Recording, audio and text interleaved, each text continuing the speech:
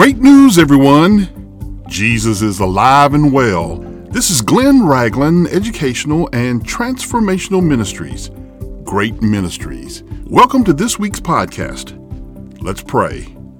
Heavenly Father, we magnify you, we glorify you, and we love you for sending your Son Jesus to save the world from their sins.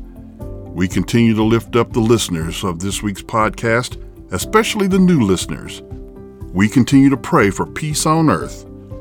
We pray the blood of Jesus over ovarian cancer. We pray that your word will go forth. It will not return to you empty. It will accomplish what you sent it to do. In the name of the child, Jesus Christ. Amen. My friends, the National Retail Federation expects Americans to spend around $950 billion on Christmas this year. That's a staggering sum of money spent in the few short weeks between the day after Thanksgiving and Christmas Eve. But the Savior, who we celebrate, was born under the most lowly conditions imaginable. The descendant of King David was born into poverty. The Creator of heaven and earth came into this world with nothing and would leave this world in his earthly vessel with the sins of the world, nail holes in his hands, and the remnants of a spear pierced in his side. What a deplorable way to treat the King of Kings. 2 Corinthians 8 and 9 proclaims, "For you know the grace of our Lord Jesus Christ, that though he was rich, yet for your sakes he became poor, that you through his poverty might become rich." My friends, Christ left his glory in heaven to come to earth to save us. We start the lowly birth of Jesus in Luke chapter 1, verse 48, as Mary praised God for his actions. It says, "For he has regarded the lowly state of his maidservant, for behold, henceforth all generations will call me blessed." He found favor in the young maiden who was of low economic and social status and would elevate her to a place of blessing. The fact that both Joseph and Mary were descendants of King David shows that generational wealth can slip away at any time. Joseph was a descendant of David's son, Solomon. You find that in Matthew, 1st chapter, 6th verse. And Solomon was the richest man who ever lived, while Mary was the descendant of David's son, Nathan. And you find that in Luke chapter 4, verse 31. The Roman Emperor Caesar Augustus declared that a census was to be taken for the purpose of taxation of the citizens of the Roman Empire. Each citizen was to travel to their family's ancestral home, which, in this case, was Bethlehem. This was a small village 6 miles south of Jerusalem. Joseph and Mary were living in Nazareth, about 90 miles from Bethlehem. But why Bethlehem, and why now, when Mary was pregnant, about to deliver her baby? Well, 7 centuries earlier, God had told the prophet Micah that the Messiah would be born in Bethlehem.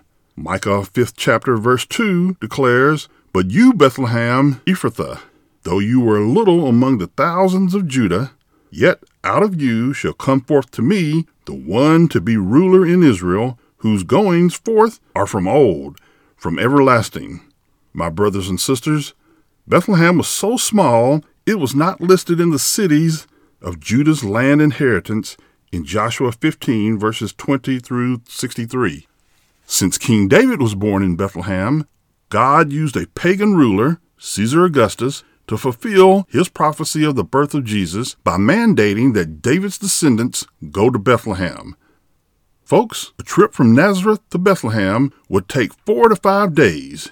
Galatians chapter 4, verses 4 and 5 says, "But when the fullness of the time had come, God sent forth his Son, born of a woman, born under the law, to redeem those who were under the law, that we might receive the adoption as sons." My friends, Jesus was born right on time. The Roman Empire had peace, and they built roads that are still used today, which made travel easier. This combination would make it easier to spread the gospel of Jesus Christ. My friends, after traveling from Nazareth to Bethlehem, Mary and Joseph found themselves in a town filled to capacity and no reservations. Nothing at the Holiday Inn, Embassy Suites, or Motel 6. Imagine the stress of delivering your first child 90 miles from home with no accommodations. Please note that the next lowly part of the birth of Jesus, found in Luke chapter 2, verse 7, provides this description. And she brought forth her firstborn son, and wrapped him in swaddling cloths, and laid him in a manger, because there was no room for them in the inn.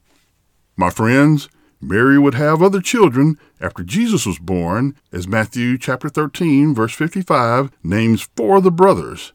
Mary wrapped baby Jesus in strips of cloth, a practice still used today, and shows that Jesus was properly cared for.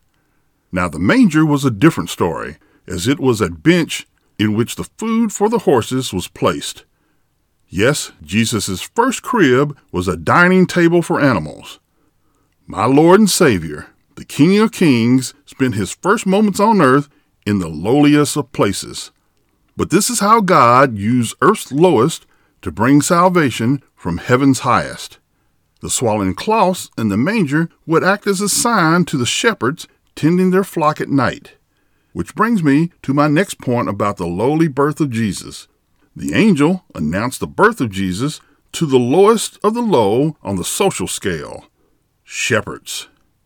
The only class of people lower than shepherds at that time were slaves. Shepherds were despised because they used land that did not belong to them, and they were also accused of robbery.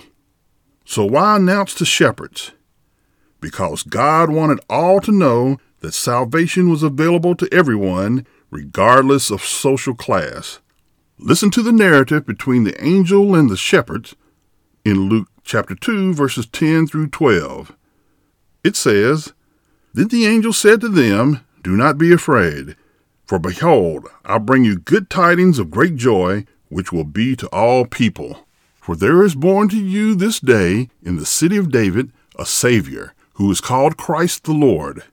And this will be the sign to you. You will find a babe wrapped in swaddling cloths, lying in a manger. Folks, Jesus is announced as Savior for the purpose he was sent, and that was to save the world from their sins.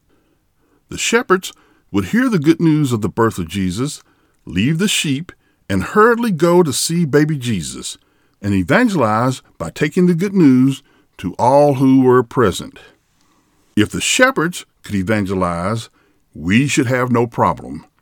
The last lowly event of Jesus' birth was his circumcision. After 8 days, Jesus was brought to Jerusalem, as was the law.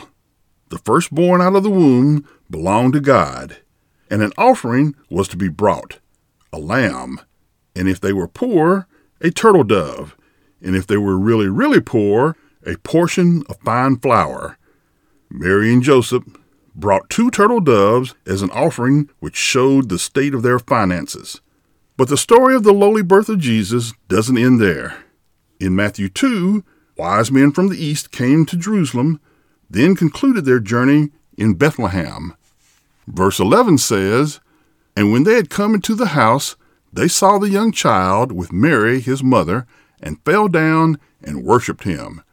And when they had opened their treasures, they presented gifts to him, gold, frankincense, and myrrh.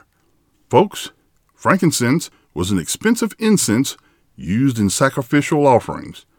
Myrrh was used in perfuming ointments. These gifts, along with the gold, would elevate Jesus, Mary, and Joseph from the lowly state that they had endured. These gifts were given to royalty by affluent persons. My brothers and sisters, the same Jesus born over 2,000 years ago to save people from their sins is still available to forgive us of our sins.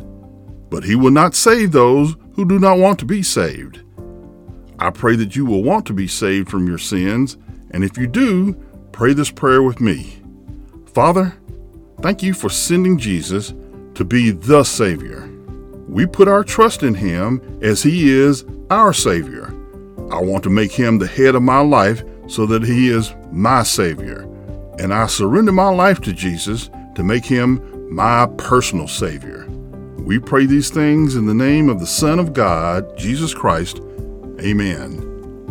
I continue to encourage you to find a good Bible teaching church. Send your prayer requests as well as your praise reports and comments to our email address, which is hello@greatministries.org. Please continue to pray for Great Ministries and share us with your friends, your family, your loved ones, and the unsaved. Stay safe, be blessed, and have a Merry Christmas.